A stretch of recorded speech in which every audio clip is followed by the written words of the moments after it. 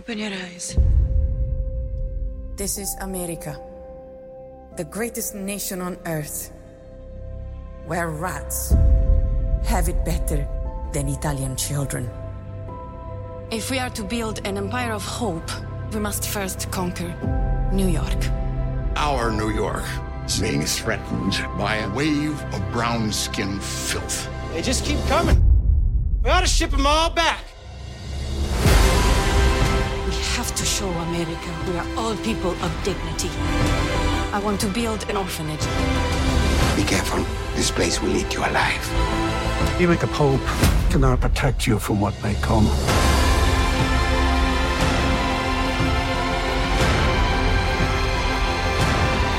Che un solo, piccolo gesto d'amore può cambiare ogni cosa.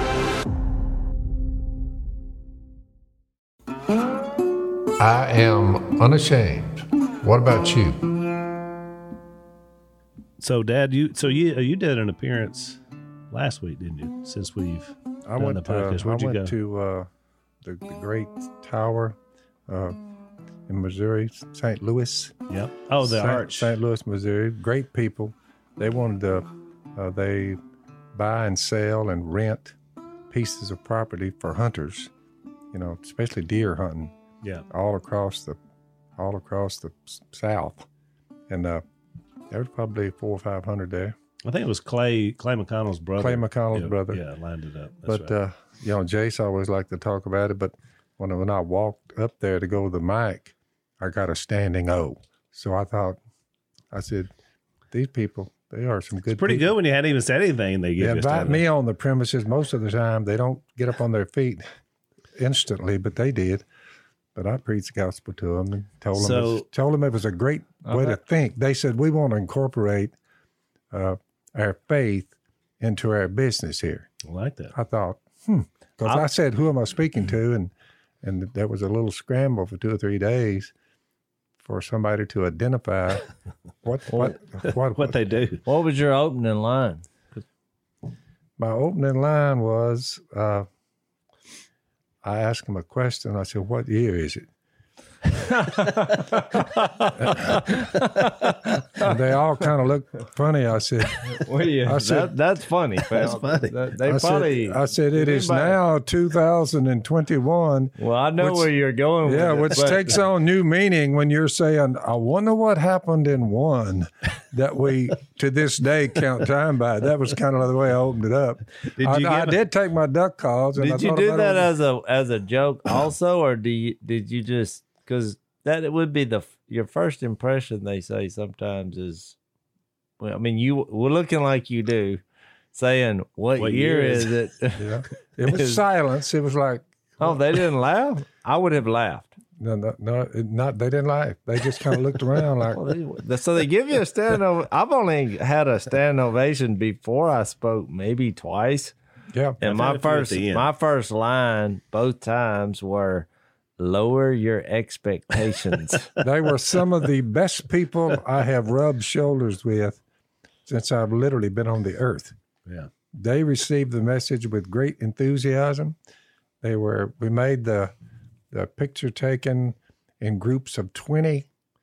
We'd have 20 at a time. So to speed that up, so I wouldn't have to stand there for 5 hours.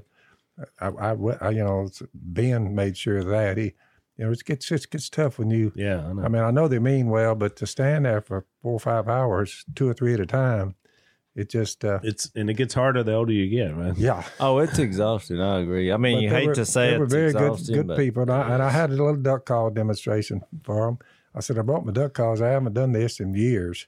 I said, but I figured while I was here, I'd just show you about hunting in general. Oh, it's biblical. I said, hunting, fishing. I said, it's biblical to the core of its being. I mean, spelled out, arise, kill, and eat. I said, it's there. I said, so I want to commend y'all for being able to make a living. I said, incorporating the gospel in with your land business. I said, you're wise to do so. Well, you think about it. I mean, Jesus made that illustration, that he came as a fisherman. Mm-hmm. He's like, I'll make you fishers of men. Yeah. I mean, Trust me, he liked fishermen. I mentioned that. That's right. I mentioned that I started out commercial fishing. I mean, John 21. He's like, I did tell watch him, this. I did tell them, and they did roar when I said, you know, I'm just giving you all the background. I told Miss Kay, I said, look, we're going to fish the river. I'm going to fish it. We're going to sell the fish. I said, we're not going to tear the woods up. I said, as far as money goes, I said, but we stay the course. And I said, I'll get the duck call on the market. And I said, so I looked up one day after the plan was implemented and carried forth. And I said, I said, I'm a multimillionaire. I said, you never know. I said, I just took out on faith, work hard, mind your own business. So you won't have to be dependent on anybody. Work hard, trust in capitalism. I said, it will work. I said, it'll work with y'all as well.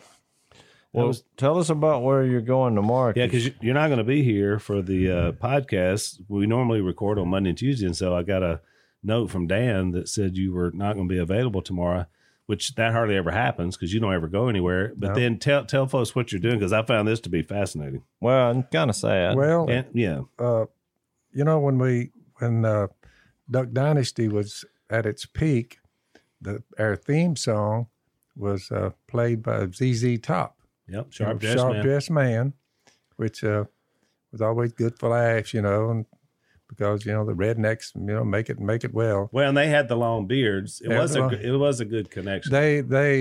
We had a meeting with them one time, Billy Gibbons and Dusty Hill, and they came down and they requested that we have squirrel. They wanted to eat some squirrels, which I thought, that's. I figured them guitar pickers. I figured they was top of the line, but now I know they are. So Miss Kay fixed them a big pot of squirrel and dumplings. So we had squirrel and dumplings. Dusty has departed. Yeah, he passed away last week. To be with the Lord. And someone, I guess his wife, asked me would I come down and do the eulogy. So say some kind words on behalf of Dusty. And I said, sure. So Willie and I are going down. We're going down to Houston in the morning. Which I thought that was really interesting because we really only met them the one time. They were on our final episode. Yeah, they came in the parking lot one time. Remember, we had the outdoor. Well, they were in our final episode because they. Yeah, but remember we were hanging out back there, and they kept trying to film, but we were talking because he wanted to know how to blow a duck call, and we were giving him a duck call lesson. I was sitting there thinking, you need to be filming this. Yeah. This is the gold right here. But we finally, you know. I'll probably remind them that Dusty and Billy both, and they were good people. They're descendants of Jubal, who was the father of the stringed instrument. So between Gibbons and Dusty, I said, I tell you what, I said, they pulled it off. I said, because they had great talent as far as stringed instruments go. You're going to have more people going to look up Genesis 5 than ever has before. I will explain to him, and for him to request me to do that. I thought it was fascinating. She said that he requested it? His wife requested that. And he did too, I think. Yeah. I think it was in his will. He had some type of disease. I don't know what it was. I'll find out, I guess. I hate to ask was he the shorter one or the taller one? I can't remember. The shorter one. Shorter one. Okay. Yeah, the tall guy is Gibbons. And then the drummer, his name is ironically Beard, is his last name, but he's the only one that didn't have a beard. Of course, he and I bonded on set because I was the beardless on ours. Well, I think he played mainly the bass side. Right. I think Dusty was the bass man. But, you know, they played some great tunes. I mean, to this day, I love them. Oh, they're great. I was looking up on Willie said something. I was trying to find it. It's on Fox News, but I can't find it now. He had some kind of tribute to him. I just saw a breaking thing. Dynasty Star gives tribute to Dusty Hill, but I can't find it. I don't know what the deal is. I was going to read it. Well, I'll remind them that Jesus is the one who said, you know, whoever believes in me, even if he dies, yet shall he live. And whoever lives and believes in me will never die. So he has just departed from his body. His body's asleep. His soul is alive in good hands with the Lord, soul and spirit. And when Jesus shows back up, he's bringing Dusty and others like him with him. And there'll be a resurrection of the dead, and they'll receive their glorified bodies, which is very soothing, in my humble opinion. So he's in good hands. Here was Willie's line. He said, "Our beards bowed down to him." That was his way of saying that. So I thought that was pretty good. Our beards bowed down when we got in their presence because they had been running that look way longer than we had for sure. So they just, I guess they checked with him when where we kind of met because we just looked similar. You're right. You know? Yeah. And then really, and now for Dad to get this opportunity, I mean, I just thought it was really cool that you meet someone a time or two, but it was such an impact on them that they felt it, worthy for you to go and say something, which I think that's I was honored to speak at Dusty's funeral. I really was. Yeah. So I can't wait to hear about it once you do. So Dad won't be here tomorrow because of that. And I'm going to keep mine. It won't be tomorrow in your time. Well, I haven't cut these in a while, but I'm going to keep it about no longer than a foot because in the entanglements and the brush that grows in North Louisiana and the river bottoms, there's so many thorn bushes and saplings and trees that you can get these things hung up on. I try to keep mine. Well, there was a guy about a foot. There was a guy in the Bible named Absalom, which is quite the story. He had long whiskers. He had long hair, and it led him to his death. He hanged by his hair. He got tangled up in a thicket. That's I think why he was riding a horse. I didn't mean. I don't remember Absalom, but now I know the story. But I mean, because of that. Well, the last major haircut I had was during a squirrel hunt, which is weird that we're telling these stories. Because I got chasing a squirrel, and my hair was really long at the time. And I just, my adrenaline was pumping. I was running. It turned into a chase, and I wound up, literally hung up in a briar thicket by the hair. And I just, I could not move. Yeah. And I thought about that story in the Bible. I was like, you know what? Don't put the Lord God to the test. I think it's time for a haircut. It's good if you run up on a ground yellow jacket thing that's just a hole in the ground about the size of a pencil. But inside that hole, that hive is underground. That's where they do all their mischief and raising. Underground, and the hole is so small that you wouldn't know the hole was there. You couldn't spot it. Yellow jacket mischief. You run over that with a bush hog, and all of a sudden they begin to descend on you, and they're like hundreds coming out of that one hole. Yeah, and it's just a swarm. Well, until you get away from them, I mean, get away from them in a hurry. They're just peppering you. These whiskers. They hit the whiskers, but they don't get to the chin. They're stinging the fire out of you, but they're caught up in your hair. So you need to get up like this, like I have right here. It helps. What about Dan? He didn't quite have any defense system. Dan, I mean, he's been stung repeatedly for years. Right behind this house, I had built a fort, and I was trying to get a mattress. An old mattress y'all had thrown out, which was probably a bad idea if you threw it out. I was trying to get it in the fort, and I was moving it around. Well, I came up on one of them holes. Of course, got popped 2 or 3 times in the back as I'm running away. Mm-hmm. So I went and covered my entire body. I had a football helmet. I had every possible thing covered up, and I had a can of wasp spray and some kind of fly swatter in the other hand. And I just went up on that hole and hit it. And as they came out, I was just fogging them because I was mad. They'd already stung me. Yeah. And they literally just kept coming in a straight line and just to their death, just falling immediately.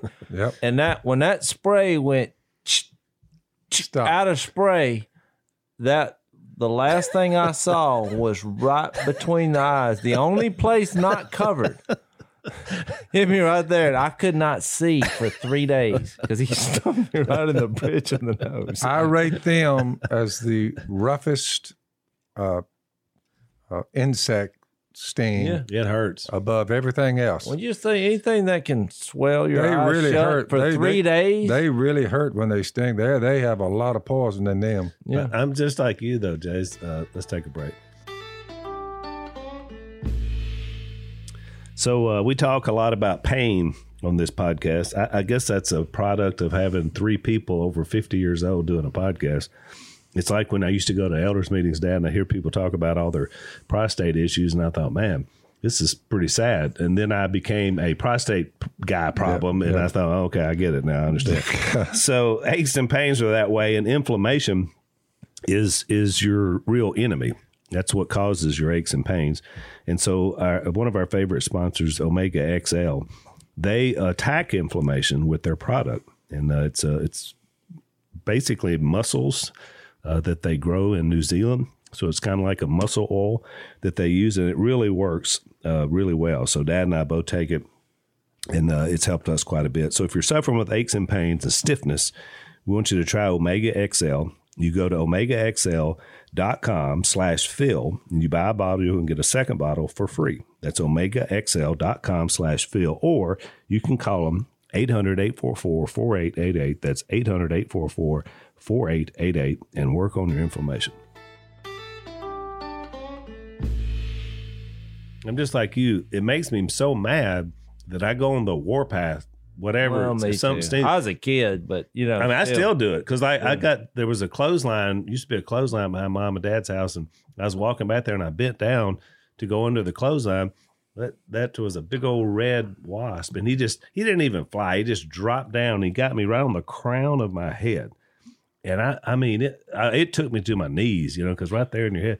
So I went and I started fogging through that thing. And I mean, I bet you there were 50 wasps in that, in that tube of that, clothesline. Yeah, they're bad, but the ground yellow jackets, they're the worst. Yeah, By the way, if you do that, you take a little honey, which is interesting because honey bees, stinging bees, their own honey is the best thing you can do for a wasp sting. Take the sting Just out. to put a little honey, it'll help a whole lot. Yeah. Somebody tell me vinegar helps. Honey Well, one thing I had to apologize to my kids for one time. We had some people over, and there was a fly, and I told my son, who was, he's a young kid at that time, my middle one. I was like, kill that fly. He went over and he just kind of tapped him, and he flew off. And I thought, well, we got a problem here. I didn't embarrass him in front of the people. When they left, I said, when we go after a fly or something with a stinger, we come with authority. I said, that was embarrassing. And so I sent him on like a week boot camp of killing flies in the house. It was so funny because Missy got mad because I was overdoing it for impact, I mean, a fly would light in the middle of a candle set where I'm just, I am literally destroying. I get in trouble. I get in such all trouble. the furnishings. And Missy was like, why do you keep tearing up everything? And I'm like, I didn't raise these boys to play patty cake with a fly in front of people. I eventually apologized. I was like, okay, maybe I'm taking this too far. But I just remember, I thought he was just going to wham. And I was going to say, that's my boy. But he just like tap. I was like, nope. You were disappointed. I would rather you break that glass out of the side of that, because it was glass. And he was thinking, I don't want to break the glass. Yeah. I was like, I'd rather you break the glass than play patty cake. I'm the same way with my grandkids now. That's like, you don't get in trouble if you break something because you were trying to kill a fly. Yeah. That's like you get a free pass. Because I hate those. I killed a big old gray belly. So if you're in a state where you don't have a fly problem, but down here, I'm going to tell you, it is a problem. Would you agree? I agree. And I can't stand them because they So that's a good lead in. So when do you draw the line, Al? Because the kingdom of God. I want to hear this connection. I want to hear the lead in, yeah. Here's the lead in. Within the kingdom of God, not so many, but you do have them. You have the 4.0 mind, meaning straight A's. Now, Jase has got a son. He makes straight A's. Your second son, the youngest one. So you have those types. You have some that are very spiritual. You have others who are C+, like myself. You have ones, a lot of people are in the D and F category. You work with the homeless. They're on the streets. They have a kind of a pecking order type thing going. So, but they're members of the kingdom of God. They put their faith in Jesus. We work with them all the time.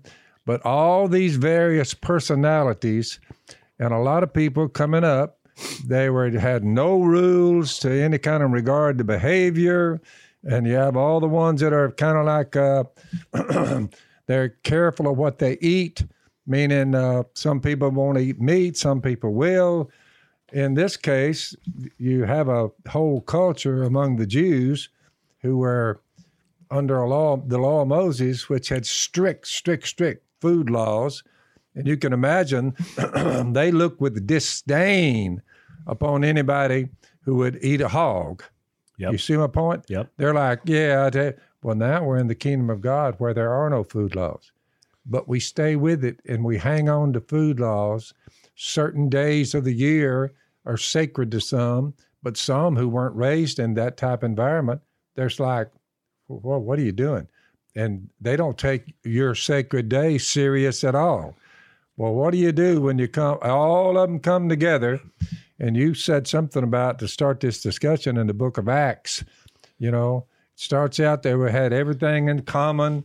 And when you look at Acts 2, 3, and 4, you don't see any disunity. Everybody's happy. That's right. Meeting every day.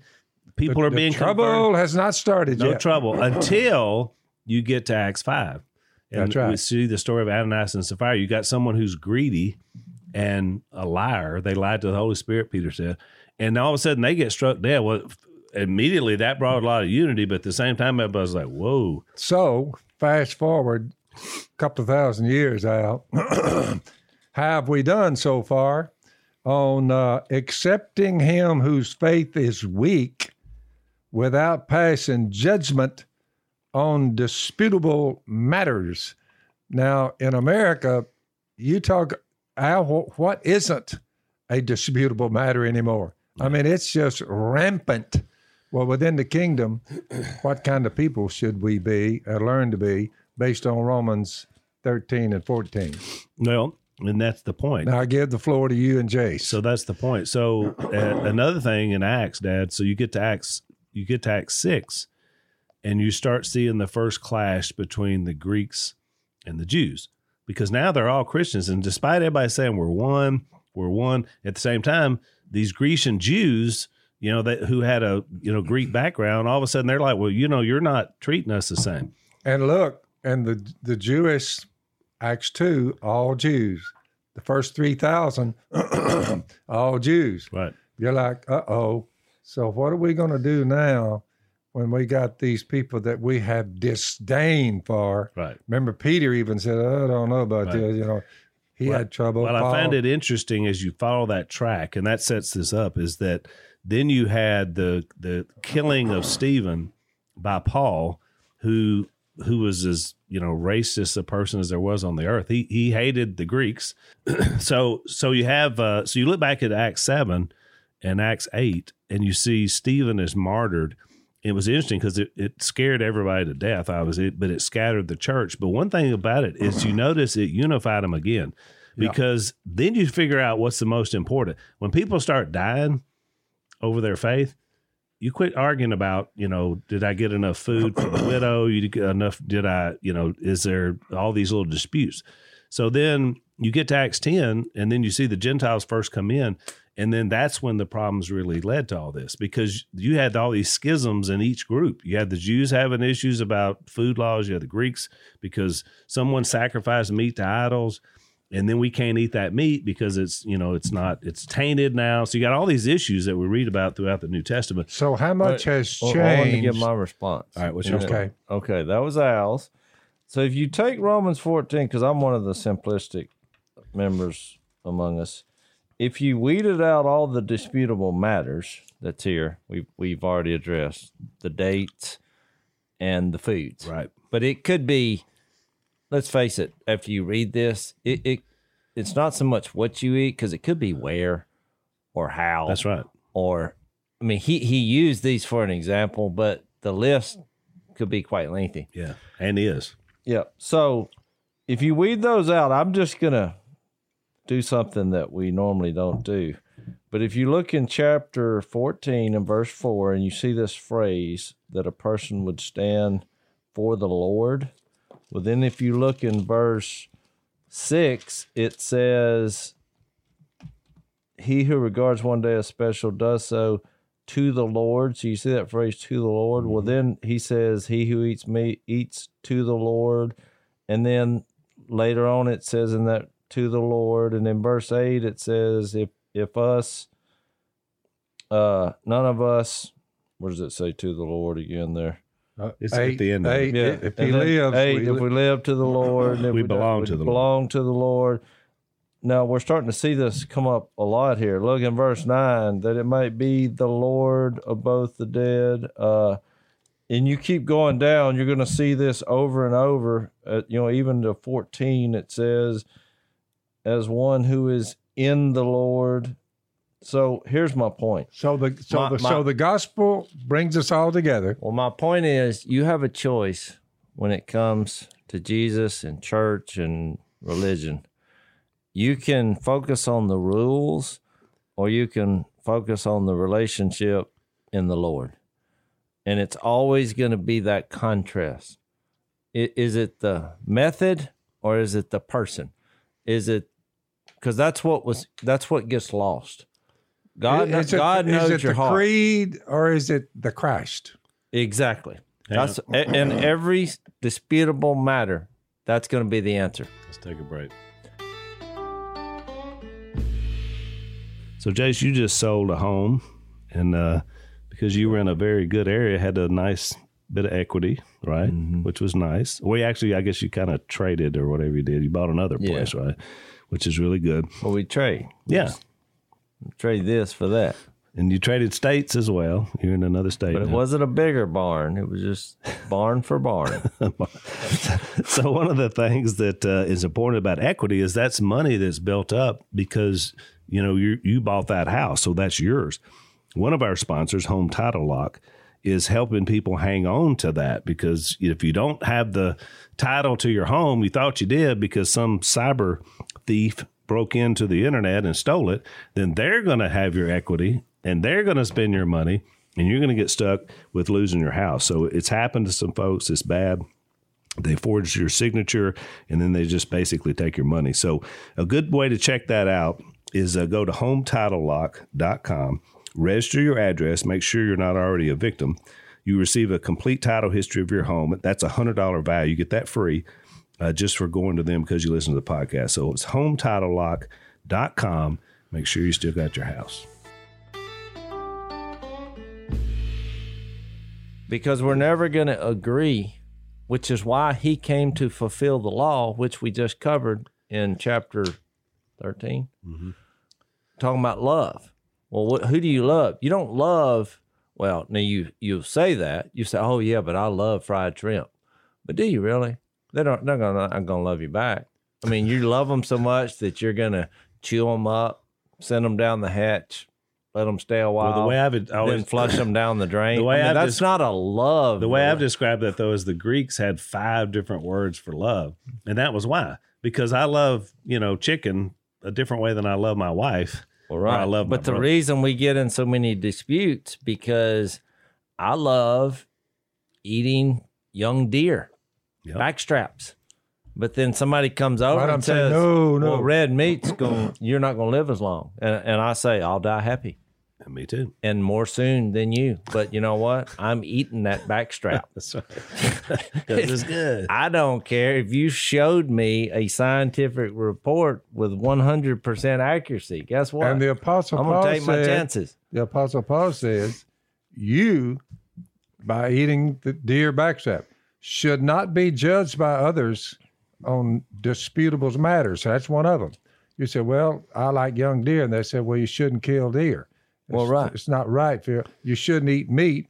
And you say, but why? Guess what? They could have found some documentation to prove that eating deer was wrong. And then they were going to run and tell me, and they ran too fast down the steps, trip and fall and die on their way to tell me that I'm going to die sooner, which is my point. It's a disputable matter. And it's something that I know I have the right to do. But the bottom line is, in all these matters, in all these disagreements, I can't come on so strong as to make the Lord not proud of me and how I'm handling my character and my speech and my behavior. I mean, if I'm breaking the tables in my argument and telling them to get out of my house because they want to just eat vegetables, well, what happened to this? I'm a representative of the Lord, because he wouldn't have done that. Yeah. What they do is they write down not the scriptures, but they say, this is what we believe. This is what we believe. And if inside that belief system, when it comes to food, you say, they make a rule, we don't eat this on this certain day. This day is more holy than yesterday. You say, let's see here now. Let me see about this road we're going down. To some, it's a big thing this particular day, a holy day for them. But to a lot of others, they're like, what are they doing? What happened on that day? So the Apostle Paul is addressing that. Right. Don't come together on that. Let it go. Let it go. I didn't learn all these principles until I started visiting different church groups. That's right. Then I realized we have way more in common than I thought. And all the big stuff, and I mean big stuff, is the relationship-oriented stuff. Love God, love the Lord. Jesus is the Son of God. He lived a perfect life, came from a virgin, died on a cross, was raised from the dead. The Holy Spirit was poured out and is available for everybody. They all agree with all that. So I'm like, well, why do we think you're different? Because you do things in disputable matters that I don't do. Well, that just makes you, in my opinion, a brother or a sister who does things that I don't do, and they're disputable. So who cares? Well, the phrase "agree to disagree" is that's what applies here, and yet that's becoming a lost cause, both in the public square and inside the body of believers. I just agree to disagree with you. Just look at look what the non-believers in America, look what they're saying now. Then you get to the believing Americans, and you see the friction between the various groups. We don't believe in this, you believe in that. We don't, and food matters. You'd think that would finally not be an issue, but to this day, what you take into your body is still a giant issue. I do. I see a similarity between Romans 13 and 14 and the Sermon on the Mount. I'd like to share that, which is in Romans 13 in verse 8, he says, let no debt remain outstanding except the continuing debts, love one another, for he who loves his fellow man has fulfilled the law. And then when we get to 14, we got into this disputable matters about eating and drinking. And he comes down to verse 17, which we all agree is the kind of the key verse of this chapter. Yep. For the kingdom of God is not a matter of eating and drinking, but of righteousness, peace, and joy in the Holy Spirit. Now, if you go back to the Sermon on the Mount, where Jesus is now providing this new way of looking at God, which is, he said, if there's a God and you're looking at him, instead of following this old law, he's fighting with the prophets and the Pharisees.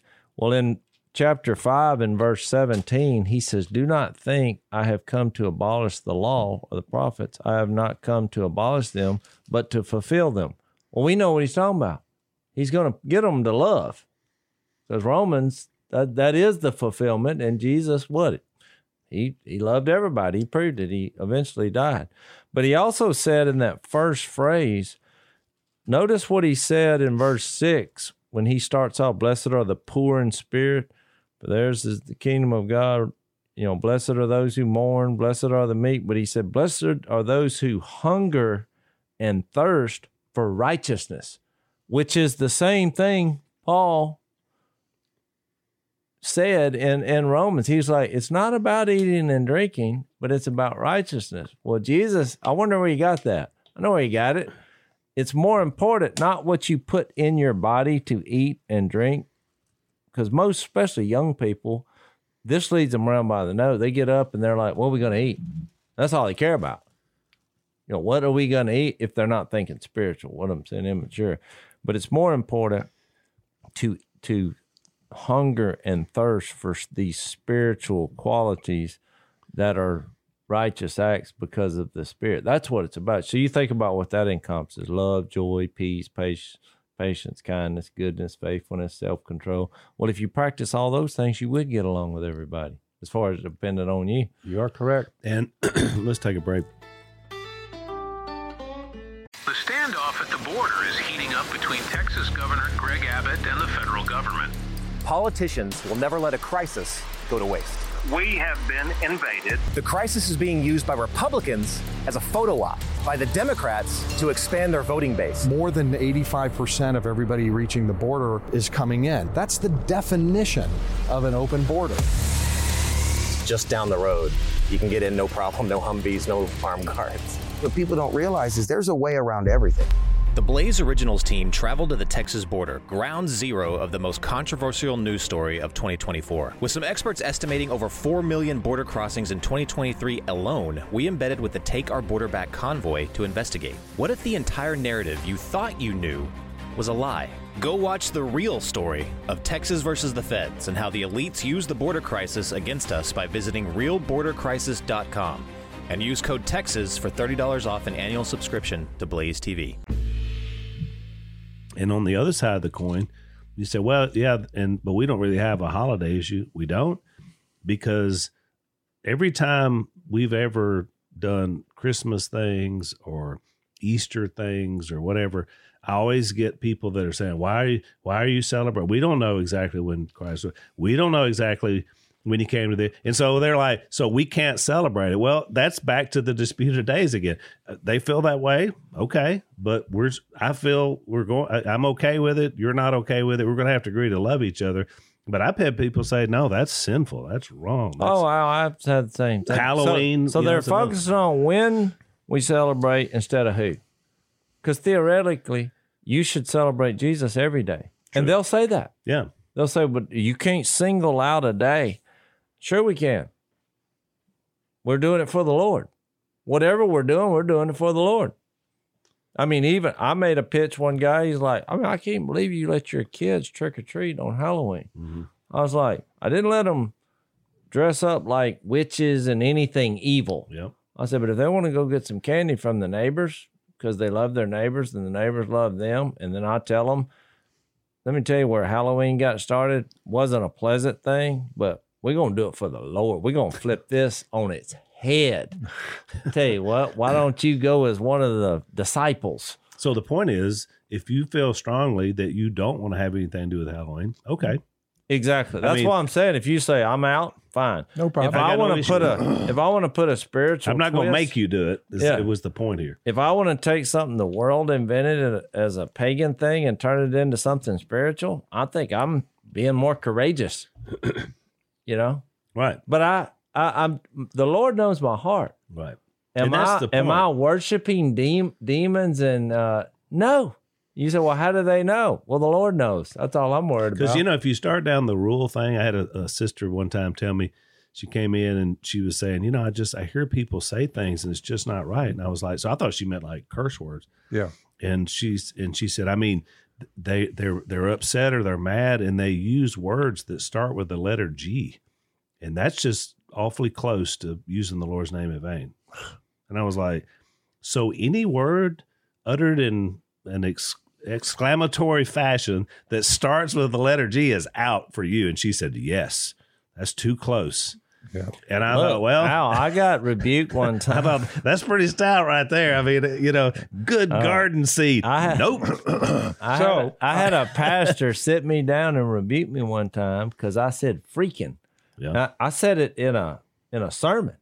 Yeah. And he's like, if you look that up in a dictionary, it has the F word, And I think he thought I was going to say, oh my goodness, what have I done?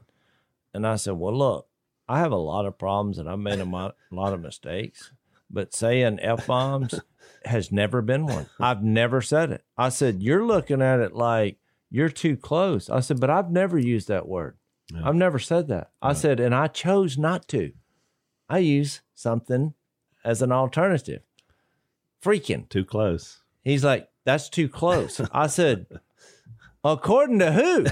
I said, even society says it's okay. I was like, you're trying to make a law. Of course, look, I felt weird because he was a man I'm respecting. You're supposed to obey your leaders. Yeah. Although I did not agree with him. But to his credit, the more we talked, he said, well, just think about it. I'm not judging you over it. I just think you'd be better off not saying that. And I was like, I respect your opinion.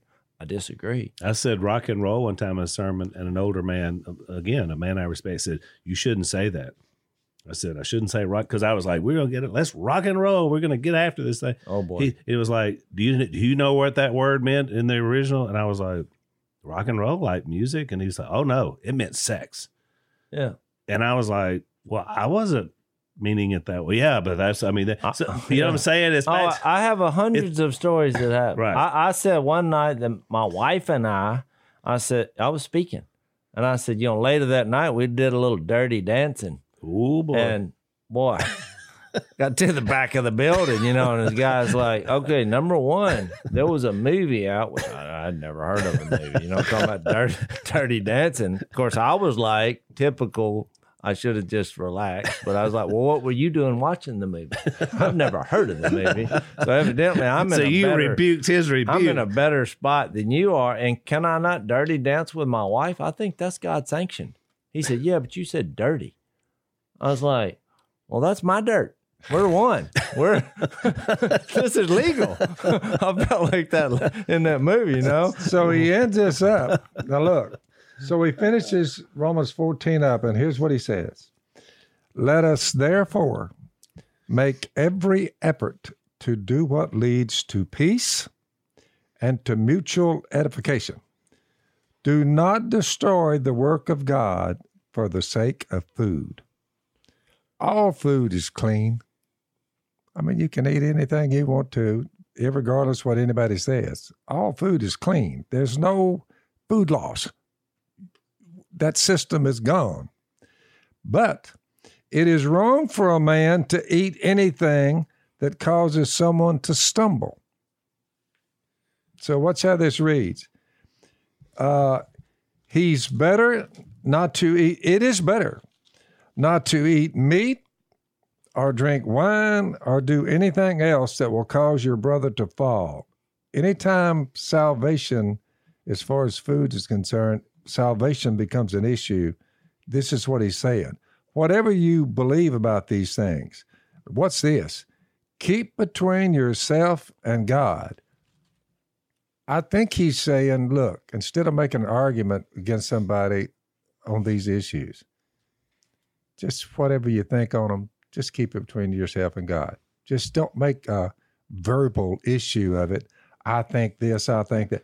Blessed is the man who does not condemn himself by what he approves, but the man who has doubts is condemned if he eats, because his eating is not from faith, and everything that does not come from faith is sin.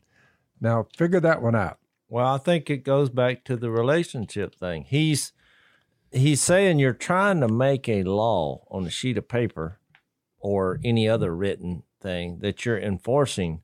And you want everybody to follow. Instead of trying to look at the Lord and saying, how do you want me to do a righteous thing here? Yep. What is the best thing according to you that I need to do? And you're looking at the person saying, even though I have the freedom to do this, I'm not going to do it because I want you to have this same experience with the Lord. Yep. So you have this freedom actually to make all these decisions in all these situations that are all different, but you're trying to do everything the Lord wants you to do, and you're trying to help others see the Lord and have this same relationship. I think that's what he means. I think he's saying too, instead of making a rule, why don't you just keep your mouth shut? Yeah. He actually says sometimes keep things to yourself. I mean, he actually says those words. Yeah. I mean, and when it comes to disputable matters, I think that's true. It's not worth a lot of stuff that's argued over in the grand scheme of things with religious people out. in my humble opinion, they're not worth arguing over. No, because they hurt the cause. Let's take our last break. So that was my point. I went a step further, and Paul doesn't say this in the text, but I went a step further and said, this is all of the evil one. Because when you look back at the history of Satan, and I used 3 examples. One was the garden, where he came in, and because of a lie, he divided humanity and God, a husband and a wife, and a family in one fell swoop. Yep. That's what he did. Then he was so bold about it. And then I talked about Elijah. We talked about that in a past podcast because he had him all depressed, and he shouldn't have been because, God had just won a great victory. But again, he was isolated, and he was like, I'm giving up. And then he had the audacity to go out when Jesus was in the wilderness there right after he was baptized, and he tried to divide Jesus from the Father and the Spirit. He sure did. And so I thought, that's his MO. That's what he does. So why wouldn't he take the same tactic into the church? Because these people are stealing souls away from him. And so, of course, what's one of his greatest tactics? Division. And if it can be over something stupid, that's all the better, because people are getting, all got their panties in a wad, all tightened up over something that just doesn't even matter. And it's amazing how they'll live there and camp there. So I made the point that the evil one is behind the division. I know where it comes from. Yep. Well, I mean, that's how he tempts us, but we're the ones that make the decision. That's right. To go along with it. Exactly. But I mean, you remember that point in the garden. I mean, it was only really one rule: don't eat from the tree in the middle of the garden, because if you do, you'll die. Of course, they didn't know what death meant because they hadn't experienced it. So the evil one, his lie was, you remember what he said? You will not. He said, well, you won't die. But then I think what he said next is my point about the relationship part of it, because the evil one was just focusing on that rule. He's like, let's take this rule. He said, don't do that. There's one thing. He's like, but you won't die. He's not looking out for what's best for you. That's right. So you want to sever where you're getting your moral compass from. So then he says, for God knows that when you eat of it, your eyes will be open and you will be like God, knowing good and evil. So you think about what he was saying. You can make your own rules. That's right. This is all about disputable matters in Romans 14, which is what happens. So they're like, oh, wait a minute here. Number one, God don't want the best for me. I'm not going to reach my potential here doing it God's way. So that was kind of the underlying thought. And I'll be like God, because in essence, when you're defending your beliefs, like the woman who came to you and said, well, I just don't think you should. Well, she basically has become God in her moral judgments, not based on the true living God, not based on scripture, but just based on whatever they just feel right. Don't you think, Al, that when Jesus said, look, you'll know the truth, and the truth will set you free. I personally think that Christians have a tough time for some reason or another.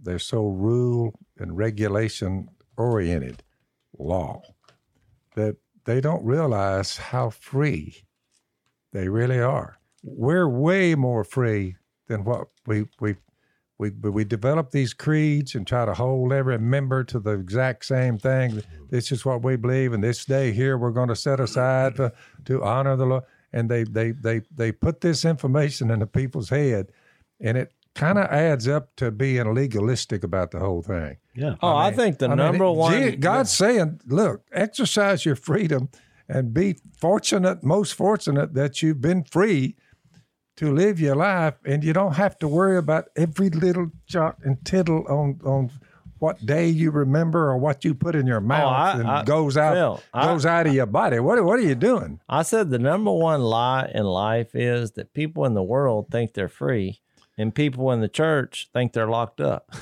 Yeah, that's right. That's true. They think they're in prison with all the rules and regulations. That's my point. And the people out they're like, well, we're doing this because we're free.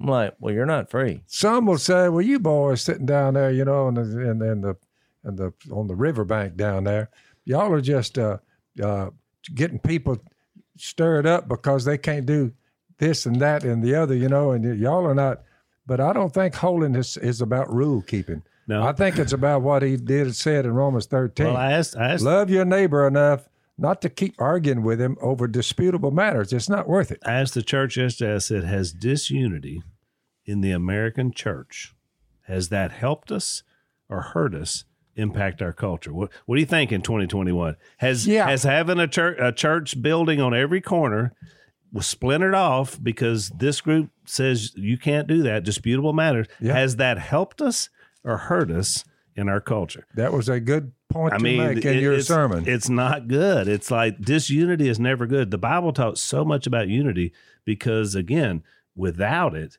you can't focus on the gospel and what's important because it's just human nature to want to start focusing on stuff that doesn't matter. After theologian, they've come up with these parameters and all these matters about food laws.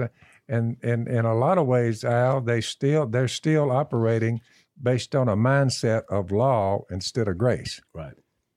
Exactly. It's just, they're saying, well, if you loosen up, if you just, what are y'all saying we do then? How about loving God and loving your neighbor? Yep. I keep it kind of right there and say, just do that. And if you love him, you won't be all the time with him. Well, and we said, I think that's been the success of our podcast is because we've stayed focused on Jesus and Scripture. Because if you can keep it there, then you can stay away from a lot of this stuff. And look, I expect people to disagree. And so did Paul. He said, look, if it's disputable, it's okay. It's okay to disagree with these people over here. Well, I think that's Let it go. That's why Jesus did the Sermon on the Mount. He basically turned your view and our view of law and rule keeping on its head. That's right. Because he actually just dramatized everything. It's like, you've heard it said, don't commit adultery. But I tell you, even if you have a thought, it's the same thing. Well, all their heads started spinning because these were the teachers of the law. Yeah, let's see. I'm going to free you from Satan. I'm going to free you from sin. I'm going to free you from the guilt of it all. I'm going to free you from the law. And I'm going to free you from the grave. What are you arguing about? And I'm going to do it. And I'm going to do it because I love you. Not because I had to, which is the fulfillment of the law is God's love for us. I mean, this is whether you like it or not, because some people like rules. Yeah. But when you encounter God's love and allow that to motivate your decisions, even if you do things that other people view as not wise but it's disputable, you know what? It's all right, because in the end, God's love is going to win out, and we don't all have to agree on every single thing in life. No. As long as we're basing those decisions on God's love and let that trickle down into our human relationships. So, and I think we get back to your point a while ago that said, you look inside the body of Christ and you see people who are locked up instead of being freed from. I mean, it's one of the most sad things I've ever seen. So Jesus' response all three times to Satan in the wilderness was, I trust my Father. He kept coming to that. It is written. It is written. It is written. And if you look down there, Romans 15, everything that was written, he brings it up, Al. Right. In the past was written to teach us so that through endurance and encouragement of the Scriptures, we might have hope. Not arguing about them. That's right. And look how he closes this thought out in verse 13 of 15, Dad. May the God of hope fill you with all joy and peace as you trust in him, so that you may overflow with hope by the power of the Holy Spirit. That's it. So we trust in him.